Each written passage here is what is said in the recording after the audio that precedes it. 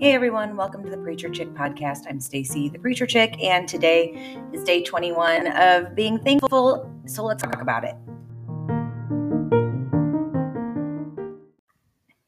Today, I just want to take a couple minutes to share that I am thankful for my parents. My parents who are my mom and dad biologically, and my parents who are my in-laws.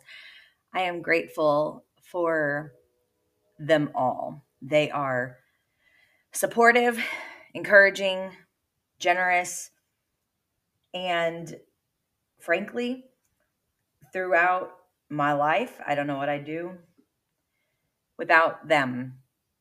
Even now, as an adult myself with adult children, there are times where my parents, my in laws, come through for us in ways that we wouldn't think would be necessary, or which I'm sure they wouldn't think would be necessary, but they do.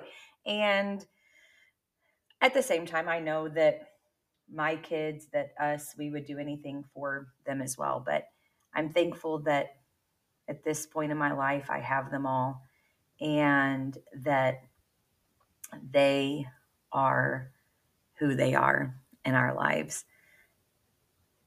Like I said, they are supportive. In every way that could mean, from helping us in general to all the times that they played and sometimes continue to play taxi and chauffeur for their grandchildren, and or when our vehicles are in the shop and they let us borrow a car, or like my parents last night when I was looking for an ingredient to something that I am making for Thanksgiving this week, and I couldn't find it. And there's a knock at my door later, and they're on the front porch with a bag with everything that I needed. I Little things and big, they just are important to me, and I am grateful for them.